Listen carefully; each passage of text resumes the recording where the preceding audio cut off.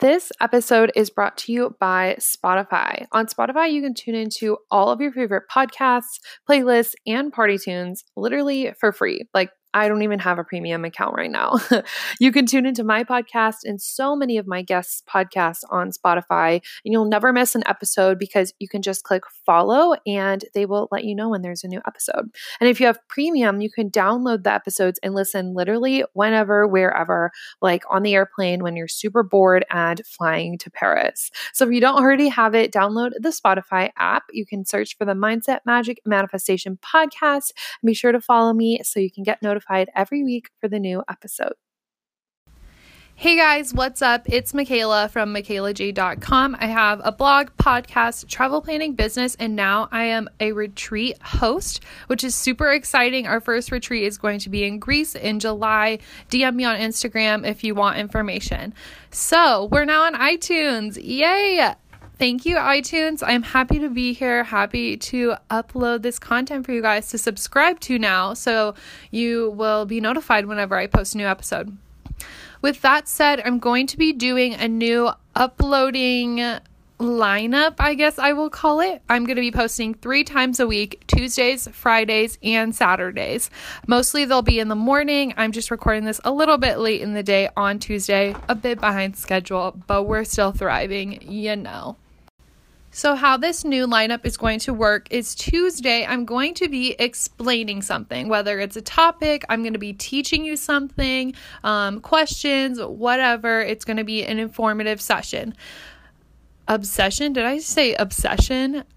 Session, like, yeah, whatever, you get it. On Fridays, we're gonna do a little story time because I have some wild stories. I'm really weird. I get into weird situations, so I like to make the best of it, make it a funny story.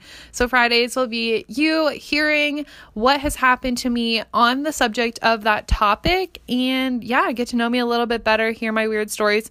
And then Saturday mornings are going to be strategy Saturdays. So what I'm teaching you will ultimately have an objective of something you can learn and apply to your own life. So strategy Saturdays will be me walking you through a few steps of how you can implement that objective into your life the following week. Sound good? I'm super excited. I think it'll be super helpful to really drive home the message. Every single week, you'll really be able to find out what you need to take out of the certain topic because you'll be hearing it 3 times in 3 separate ways. I promise it won't be repetitive. It'll be separated super nice. So let's get started. I'm excited. The first topic I want to go over in our new podcast lineup is time management. This is something I've been working on lately. I've been working more on a balance between school, life, and work, but that comes down ultimately to time management. And a lot of us struggle with that, especially in college, because we're trying to handle classes, work, we want to go out with our friends, you might be working on a project on the side. Everything needs to be nailed down to basically a specific time, or you're not going to have enough hours in the day. I've been having a lot of conversations lately of people wishing they could just create more time. And so I want to talk about the importance of time management, how we can do it, and what's it going to look like if we perfectly time manage, I guess. I don't really know how to phrase that. Whatever. So the importance of time management is obviously to get more done. We essentially have about 12 to 15 hours in our day, depending on how much sleep you like to get, which I personally get 7 to 8 hours of sleep a night. So when I wake up, I have a whole list of how my day is going to go. And the importance of time management is to make sure you can fit in every single thing you want to do. Or else you're just going to be going at it blindfolded. You're going to waste time on social media. You're going to sit down and be stressed because you don't know when you're going to fit what in. And it's just going to create a disorganization in your life.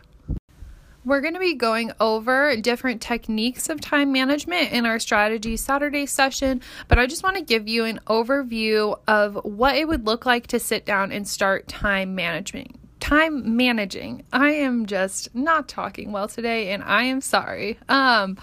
So how I go about time managing is I write down every single thing I want to do in the week. So I write down that I have class, that I have homework, I have work, I go to yoga, I go to HIIT classes, aka the gym, whenever you want to work out, any appointments I have, any phone calls I have for work, when I'm blogging, literally every single thing you want to do in the week. You want to do a face mask, write that down. You want to take a bath, write it down. You want to clean your apartment, do laundry, whatever it is, write it all down so you can see it in front of you. This is very, very important so you can make sure you fit in everything. That's the whole point of this.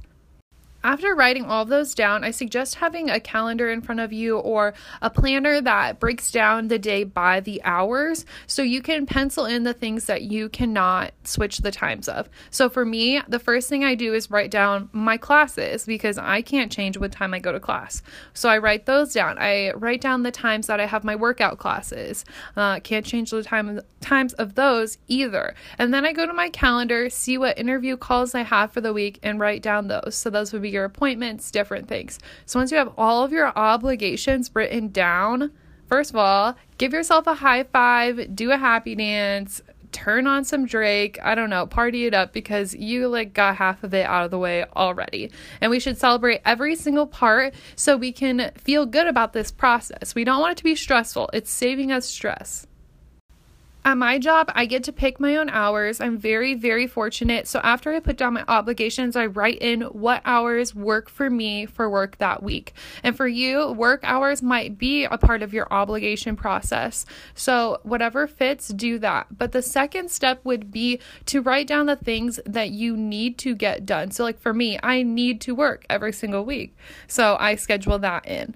Even though it's not a set time obligation, it's something I need to get done. So whatever that looks like for you, pencil that in.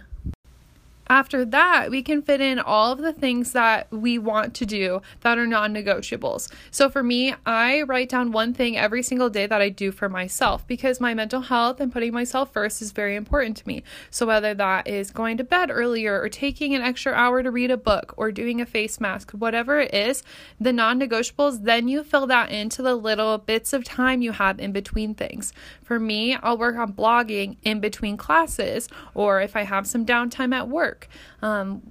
If I am going to the gym one day but not going to a class, I'll see if I can put that into my mornings or if I can go really quickly after work or if I have a class get canceled, then I'll hop to the gym then.